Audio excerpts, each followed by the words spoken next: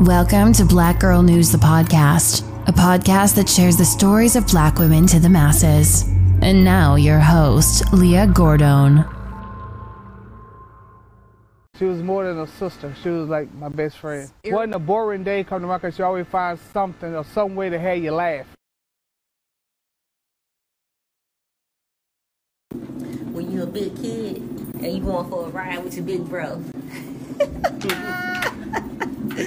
Look at this mess here.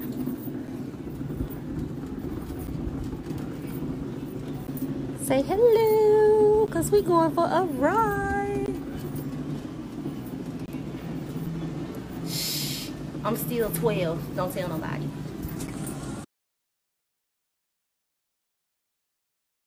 We're learning more about the woman killed Thursday in a domestic situation. Along with her son, she had moved away and filed an order of protection.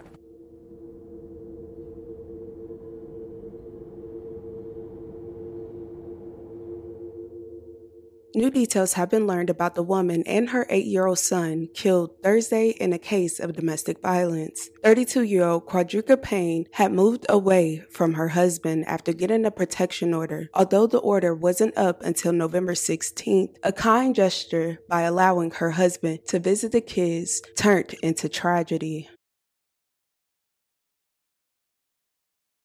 Quadrica Payne was 32 years old and lived in Illinois. Drica, as her family and friends called her, was described as a free-spirited young woman. Drica was very ambitious. She worked multiple jobs in order to support her family and was excited to start a new job in healthcare. Her father, James, said she had a passion for poetry, photography, and most of all, her children. She was the mother of 2 boys, 8-year-old little Kale, who wanted to be a race car driver when he grew up, and her oldest son was 14.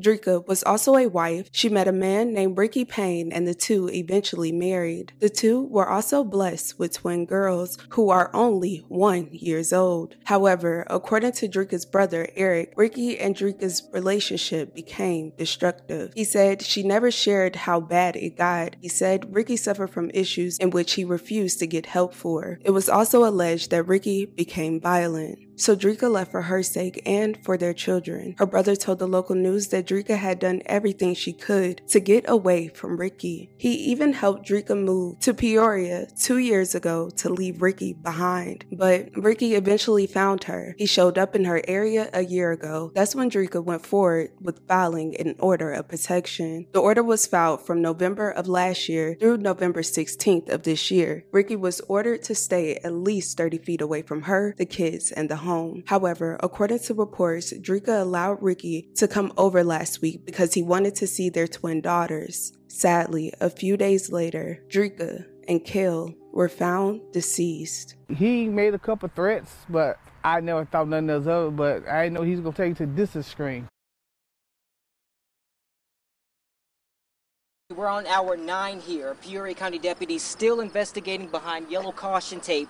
They say they got a 911 call around 8 this morning, directing them to this house over my shoulder. It's a tan house with the satellite on the roof. And it's that house where Sheriff Chris Watkins tells us that a mother and her 8-year-old son were both gunned down this morning. According to reports, the night before the incident, Ricky was allegedly over the home to see the twins. However, prosecutors said during that time, Ricky admitted to arguing with Drica over late-night text messages. Sometime during the night, police officers said that they received Facebook messages from Drica's brother that said she was afraid of her husband and feared for her safety. The next morning, her husband, Ricky, called police and told them that he was locked outside his house and was concerned about a broken window in the back. After responding to the 911 call shortly after 8 a.m., deputies arrived at the scene to help Ricky. After trying to make contact with someone inside the home, police forced their way inside for a welfare check and found the victims. Drica and her 8-year-old son, Kale, were pronounced deceased at the scene. Deputies said that their 1-year-old twins were in the residence at the time of the incident, but they were not physically harmed. During the preliminary investigation, deputies found a weapon near a tree stump. After talking to witnesses in the neighborhood, deputies said neighbors reported seeing Ricky sitting on the same stump earlier in the day. After they collected all the evidence they could at the scene, within the first 48 hours,